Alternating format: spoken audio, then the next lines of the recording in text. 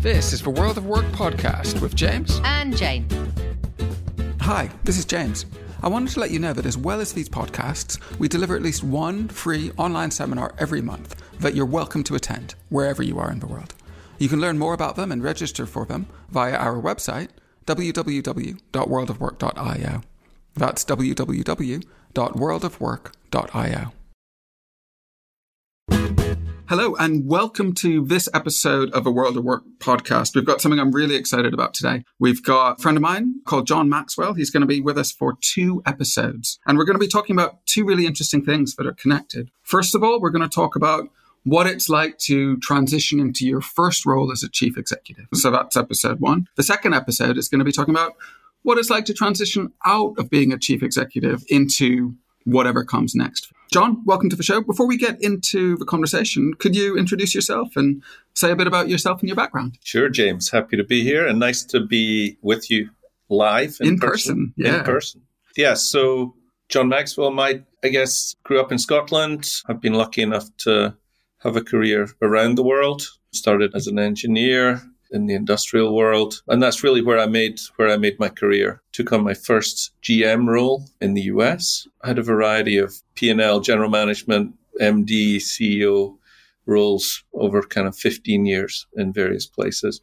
Left the corporate world in 2017 and have been spending my time as an executive coach. Had a couple of tries at some little techie startup stuff, which was a painful experience, but I learned a lot. That's where I am today. Brilliant. Thanks, John. And what a rich background in history. You talked about a variety of senior roles and a variety of locations as well. So I think that's really interesting to bring to the conversation. I guess if we think about that first process of the first time you become a CEO and the first time that you really step into that sort of more soul, multifunctional leadership role, I guess I just wanted to ask as an opener, how did it feel the first time you really thought about that or the first time you were asked if you'd step into a role like that? What was that like? So I remember it well. It was in Connecticut. The global CEO was visiting for our quarterly review. We were at the hotel and he kind of pulled me over and my boss, who was the person that ran the US, he told me, look, he's going to be stepping out and doing something else. We'd like you to consider taking on the role. And my first reaction was a big knot in my stomach. I don't know if I want to do that, but I do want to do it. And I actually pushed back. So my first reaction was to say, how about we wait for 3 months or how about we wait for 6 months? And I think that probably surprised him. Yeah, I guess it's a fearful, conflicted. You talked about you're not sure you want it, but you do want it. And that space of uncertainty must be a sort of a common response. You know, I knew that I wanted it. It was just a case of, do I want it now? Yeah. And this kind of the feeling of the weight that has. And it was not a huge business at that point. It was 100 people. Yeah. But at that time, that felt a lot. Yeah. That felt like a huge deal. Of course it did. And I guess, do you think one ever feels ready for that? Do you ever feel quite ready for this moment? I think if you're in a bigger business where you see it more often. Right.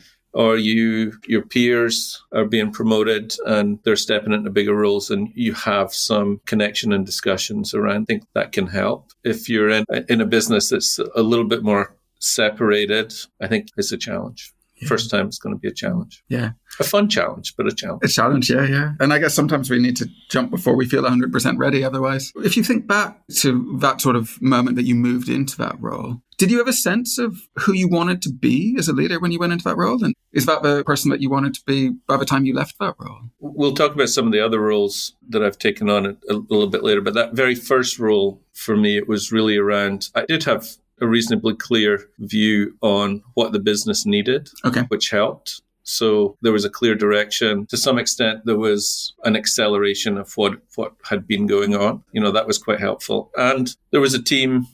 There needed to be a few changes, but the team was pretty competent and in place. So it was a stable situation. Good. And in terms of your approach to your interactions with people, were you planning on emulating somebody else as a leader? Did you have things that you wanted to change to the way things were done as the way that you worked as a person or anything? Or what were your thoughts there? Let me talk about the second role that I came into, because I think that's maybe more relevant to people that are listening. First role was really about continuing what had gone on. The second time I stepped into a role, it was a bigger role. There was a need to change direction. There was a new team. A number of them didn't know me. I didn't know them. the first thing was to try and get to know the people and understand them as people before plowing into the strategy and how we're going to change things and what needs to happen. So I think my first reaction was, okay, here's the people. How do we get to know each other a little bit so we can have those conversations that are going to be meaningful? So we're not just operating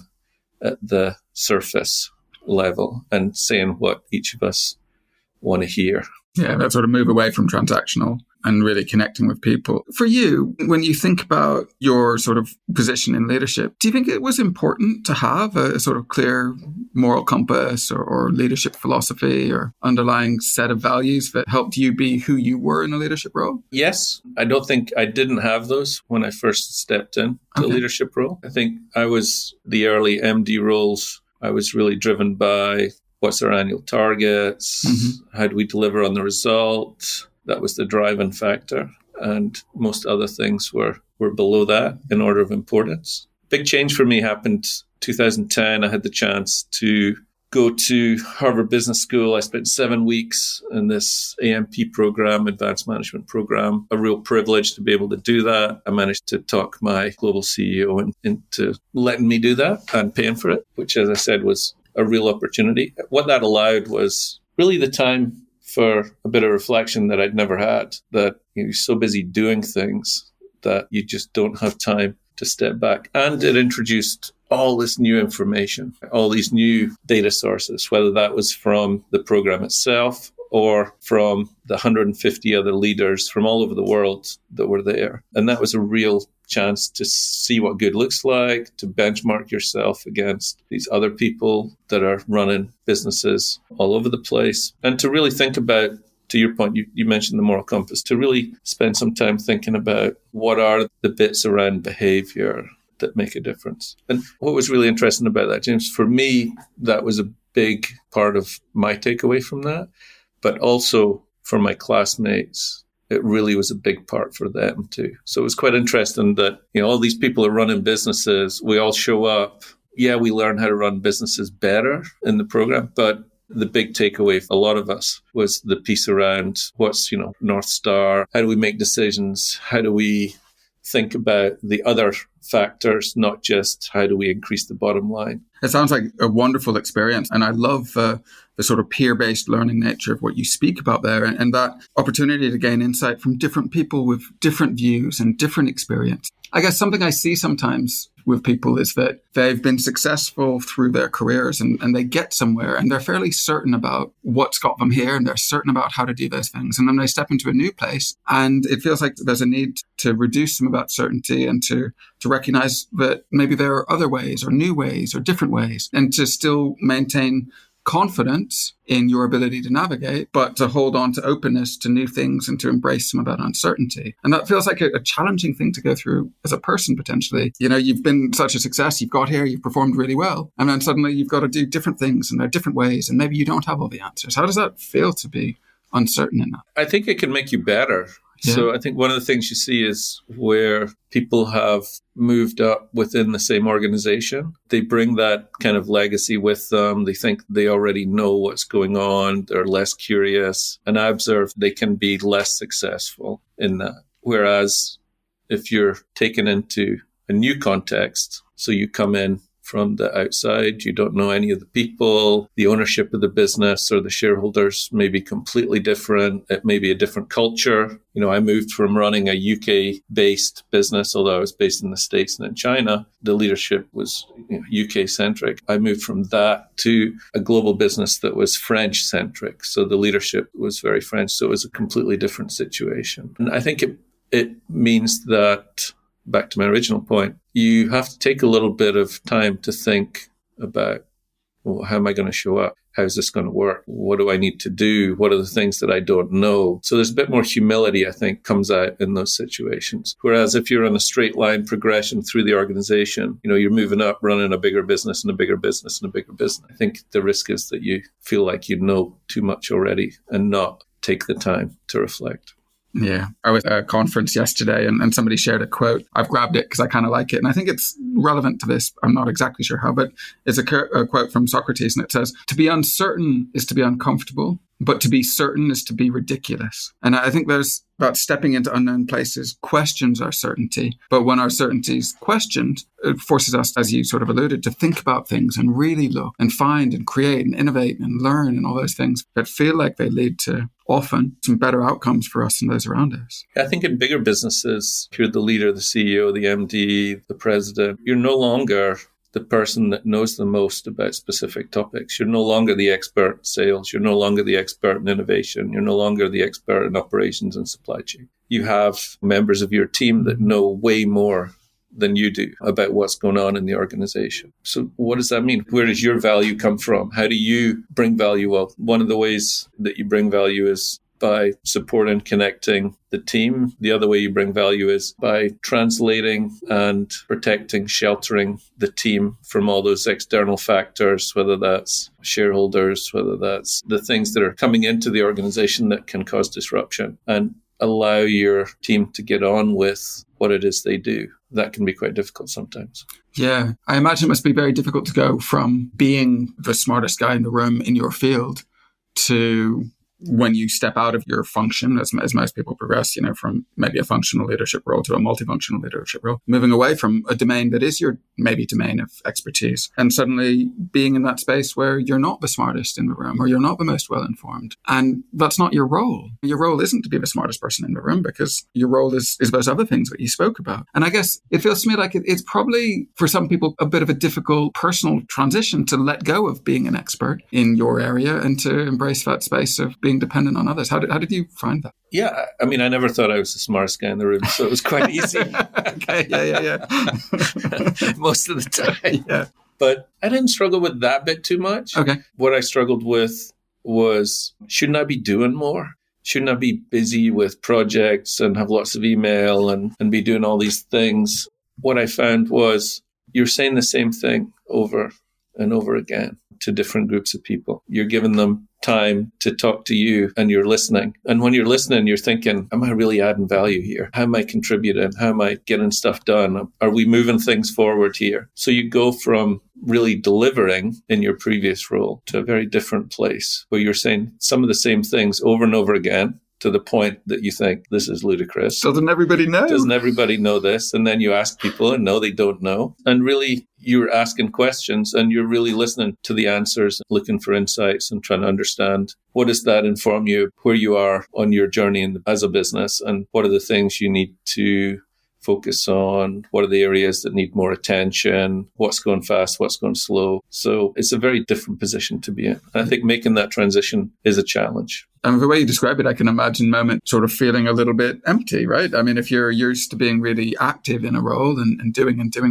then your role shifts to something else. I can imagine it feels, like you said, like, am I missing something? What's going on? And I guess, how do you manage that as a person? How do you give yourself the assurance that what you're doing is valuable and helping you? I think you get feedback from your team. You find out from them what kind of support do they need? How can you be useful to them? Where do they need you to show up? That's one place. Maybe the other place is be connected more broadly with the organization.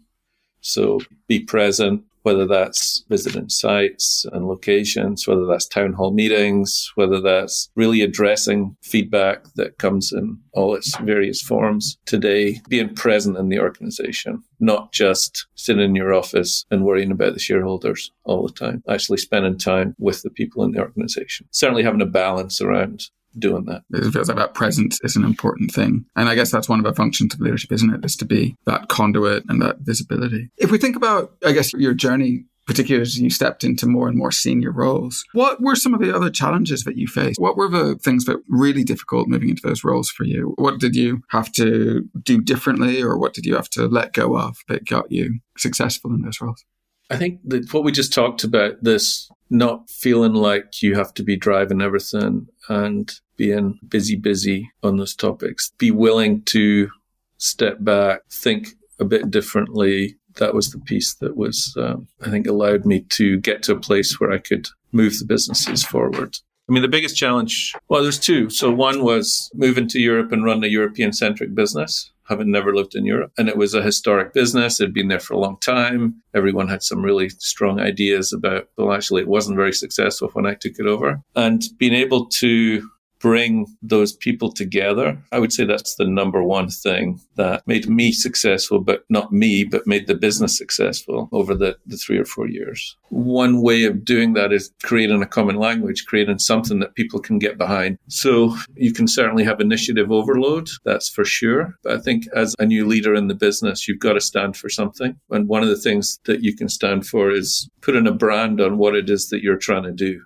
and then aligning the teams around that. So in the context of the business that I'm talking about, we kind of rallied around this play to win concept. The businesses had been around for quite a long time. They were leaders in some markets, but there was this kind of degree of victim mentality a little bit. Things are happening to us. Right. So brought them together and really focused around what do we need to be doing to play to win in this concept. Brought 60 people together for 3 days, really dived into that. Those 3 days really changed the way that business operates. I still see people from those businesses today. That happened in 2012, so 11 years ago. They still talk about it. I think things like that, events like if you're willing to invest and give them a try, can make a big, big difference. And in terms of finding the inspiration and navigating through reaching that as a destination for actions and things you can do that on your own? Do you get support moving into that role? What's that process like of getting there? I think you definitely need support. To do it on your own is a challenge. Maybe you get better at it if you do it again and again, but support, whether that's mentor, coach,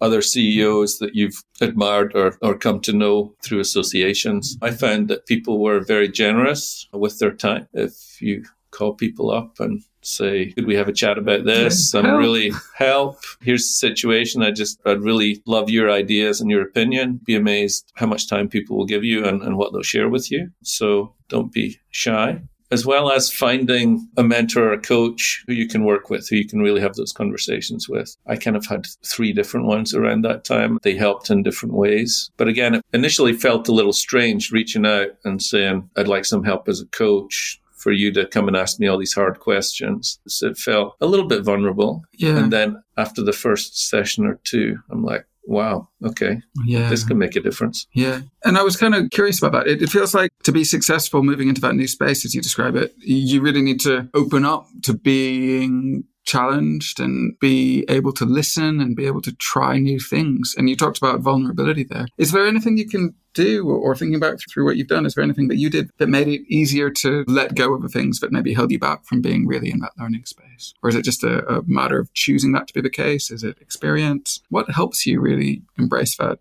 ability to learn and to feel you don't have the answers? I think for me, it was moving into a new space. Okay. So in other words, I mean, people have some idea about who I am, but I don't bring all that legacy baggage with me. I can be whoever I want to be. So I show up.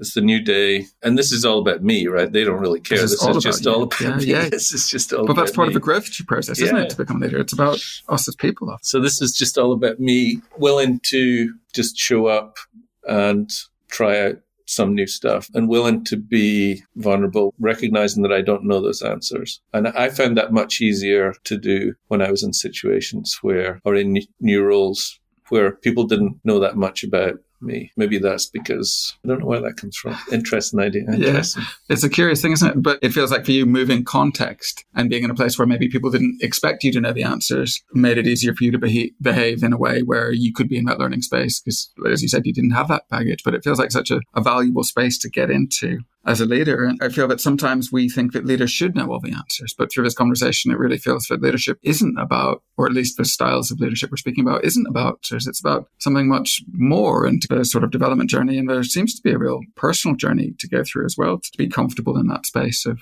facilitating, enabling, mentoring, helping, setting direction and all those types of things. Do you think your sort of appreciation of that as a role of leadership grew over your time in leadership? How did you realize that? No, I definitely grew over my time in leadership. My first couple of MD roles, I was much more impulsive. If people working out or weren't getting things done, I was in the, change the people, let's get moving kind of camp, and made some terrible decisions back in those early days. I think coming back to the Harvard experience, the 7 weeks to really think about stuff, that made a big change in how I thought about leadership. That was one of the seminal experiences for me. Felt like I had more information. I had different ideas. I just kind of knew more. I wasn't just going on what I'd seen before. I wasn't just going on, okay, this is how this is supposed to work, so that I'll just replicate that. I was really thinking about, who do I want to be as a leader? What do I want to do? How am I going to handle this? And how do you handle tough situations? I think that's the other big piece around leadership, that people are looking at you to see, how are you going to handle a team member that's really underperforming, behaving badly, being disruptive?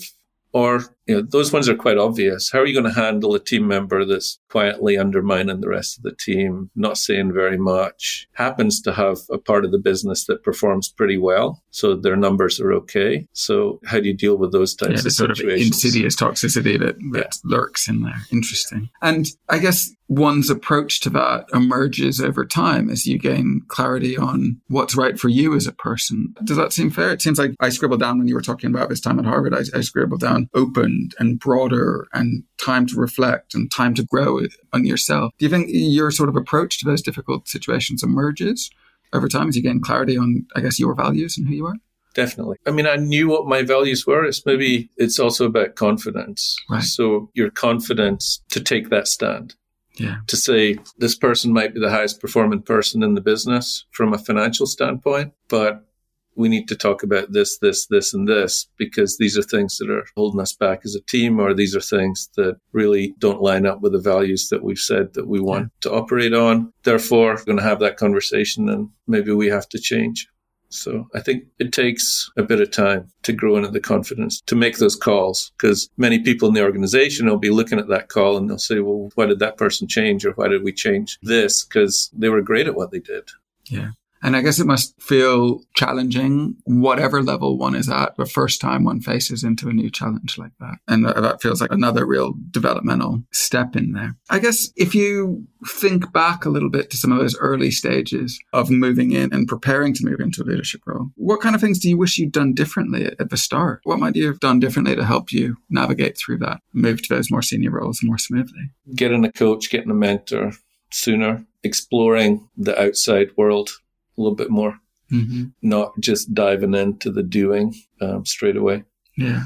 I think why? Because I think those things help you build confidence in yourself. Yeah. Confidence in yourself means that you show up as the leader that you want to be with the values that you have, as opposed to kind of replicating or following what's gone before. Yeah, interesting. That's really helpful. One of the things that you touched on earlier that we were speaking about a little bit, and then you touched on there again, is this sort of making space to be less active and sort of more reflective and more investing in your own space to think and things like that. It's hard to do that. If you take on that role, how do you navigate that early on in terms of people appointing you to a role? And how do you sort of carve out space and permission for you to have that space to focus and to grow and develop? How do you build that into what's being asked of you in this type of role if you're going to take one on? I mean, in my experience, I was lucky and unlucky in some ways, in that the role was a global role. So I was traveling a lot. So I had lots of airplane time. Sitting on airplanes. So airplane time was, I used to write pages and pages of ideas and thoughts. Yeah. And for me, it was a space that I could come up with all kinds of stuff. And it was a reflective space where I could kind of think much more deeply about certain topics. And a lot of those ideas were from planes and trains. I don't know how during the pandemic, CEOs lost all that space. I think a lot of people went stir crazy, didn't they? Yeah, they definitely went stir crazy. But I think also the space where they weren't responding to people, their calendar was full every day. It's interesting, you speaking a little bit about what I think I'd describe as reflective practice. How important do you think having that reflective practice is for successful leaders? What's your view on that? I think it's critical, for sure. If you'd said reflective practice to me 10 years ago, I would have laughed at you. I wouldn't have understood what you mean. Yeah. I think it's absolutely critical to do that. And it is today, I'm an executive coach, so I spend a bit of time helping people do that. It is a practice. I use the word practice, which means there's a technique, which means you've got to know how to do it. And I think there's a lot in that. It's not something we're taught. It's not something that people put a lot of value on sometimes. It's a little bit of a black box for people. They don't really understand what's there. And I think it is really important. One of the phrases that I hear sometimes in the sort of smaller startup world when we speak to people is there's a distinction between working in the business and working on the business. I feel that as individuals, as we develop, there's probably a difference between working in our role and kind of working on our role, and trying to get that balance between doing what needs to be done and getting better at doing what needs to be done, and challenging and self-correcting and doing that. And that feels like a really important space. And I think the self-reflective practice, I think coaching, I think going to things like your Harvard program that give you space are hugely important. So I think it's really interesting to call those points out. I think you have to do both. So there's no way anyone that's going to be successful in a senior role is going to do both of those. How much challenge is there for you as the CEO from the board of directors, from the shareholders? What ambition do they have? Do they want to double, triple, quadruple the business? Do 10x. they want 10x? Do they want to take it in a different place? Do they want that piece? I think allows the CEO to spend or have a bit of direction around what is it they need to be thinking about with regard to where the business is going. I think you need that external kind of prod. Unless you're a true entrepreneur, it's your business, and then you have to do that yourself. As a CEO for a business with shareholders and a board, you should be getting quite a lot of that direction. Now, some of it's up to you to push ideas, to have your own agenda, but a lot of that comes down. When that doesn't come down and there's that piece is missing for CEOs, I think that's where they dive into the business. And they came from the business, so they know the business. That's usually the comfortable place. That's where they know how to do things. And you see that where you see the classic is efficiency and cost versus growth. It's dead easy to come up with a plan to cut people and let's do this more efficiently. It looks great on PowerPoint. Talking about how are we going to grow sales? How are we going to go to new markets? How are we going to do all these other different things? Wow. One of my favorite sections, I can't remember the quotes, but it's from Barbarians at the Gates. One of the execs is saying, saving money's easy. I need to find somebody who can spend money. And it's all about how do we spend money well, right? Sure. And what a challenge that is. I think that's a super interesting thing. And again, a different sort of perspective on things. And there, when you're talking about working with a board or other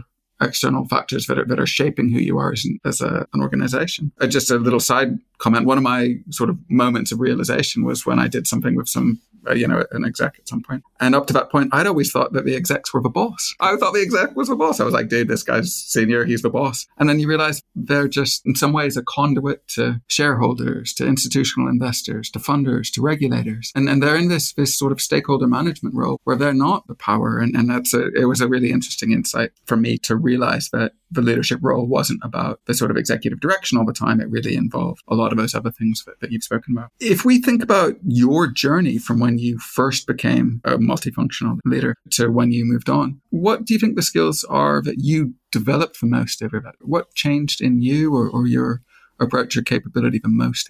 Patience, probably.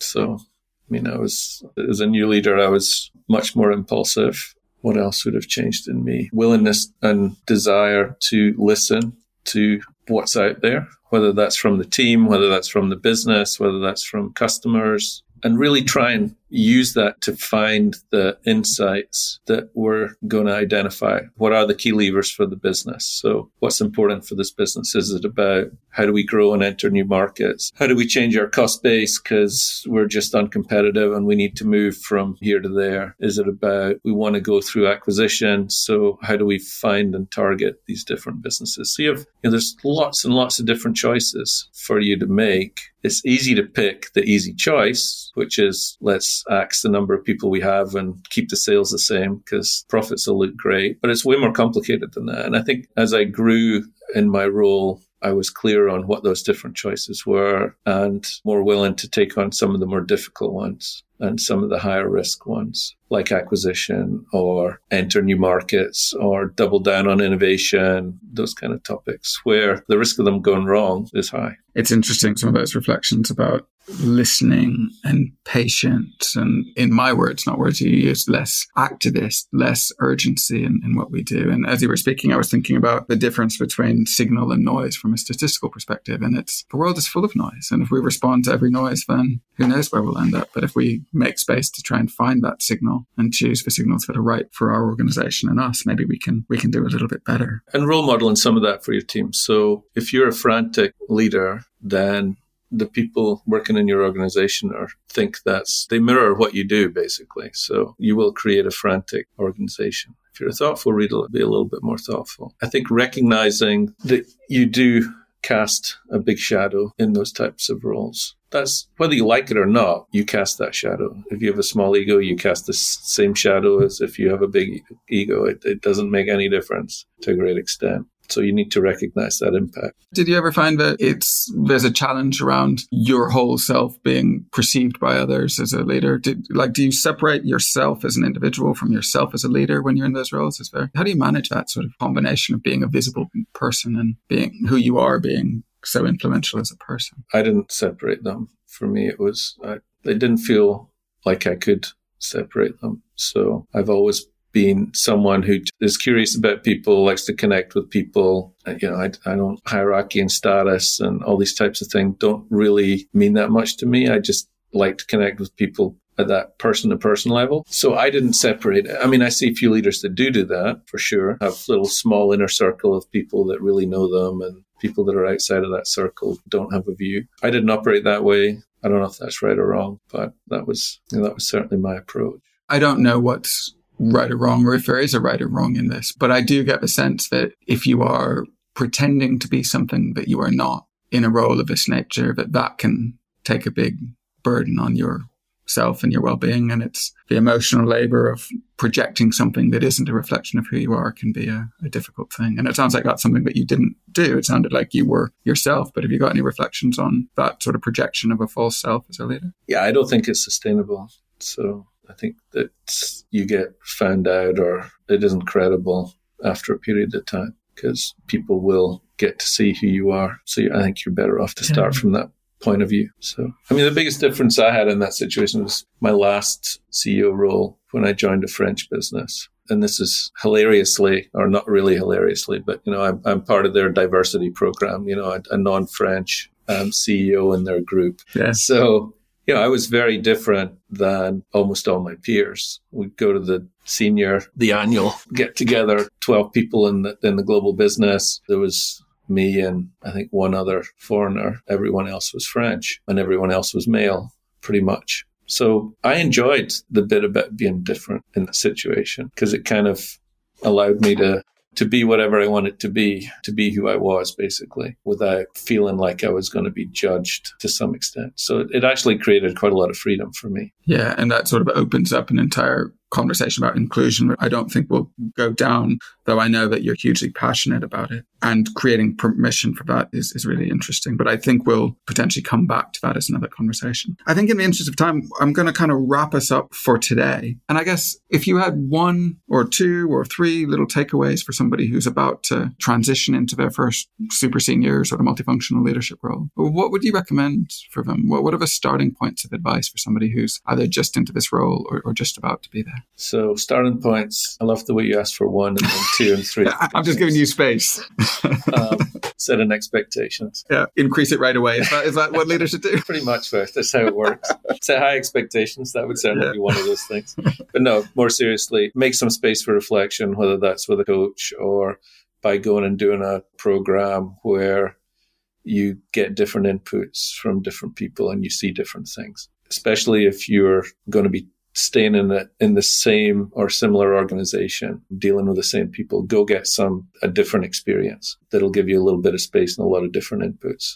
That's number one. Number two, if you're really stepping into that, you are the senior leader, the point about recognize that, what got you there is not going to be what makes you successful. So you need a set of different skills. That your expertise is no longer the thing that you're trading on. So you need to be filling up that basket with new skills, new collateral that's going to make you a successful CEO. And then the third point would be get to know the people. I spent 3 years in China. I spent a lot of time working in Asia Pacific, and they have a strong notion around, before we talk about business, we get to know the people, who you are, what do you stand for, get to know who the people are you're dealing with. Be curious. Go straight in with, what are your 3 top ideas for how we can make more money? You're going to get to that question because that is a really important question. But if you want them to actually tell you what their 3 ideas are, as opposed to what they think you want to hear, then invest a little bit of time to get to know them on a personal basis. So those are probably my top 3. So staying open to developing and broadening our inputs around us, being clear about what got us here, help us succeed in that role, and finding new things that fill up our basket, as you said, and then connecting with people, getting to know people. They sound like some great starting pieces of advice. I think we're about to finish. Just before we wrap up, how can people find out more about you and what you do? More about me and what I do. So today I work with a partner. We have a little consultancy called SAMSAS. So you can find us at samsas.one. We do team, individual leadership development coaching with an inclusive leadership lens or focus all over the place across lots of different sectors. We enjoy working with people that are curious about getting better at leadership. Brilliant. That's samsas.one, and we can share the details when we publish this. So it's just time to say thank you so much. It's been a pleasure. Great to do it in person. Wonderful to see you. And thank you. Thank you, James. Thanks for listening to this episode. Don't forget, as well as these podcasts, we deliver at least one free online seminar every month that everyone can attend. You can sign up for these and our newsletter, the Wow Mail, on our website, www.worldofwork.io. That's www.worldofwork.io.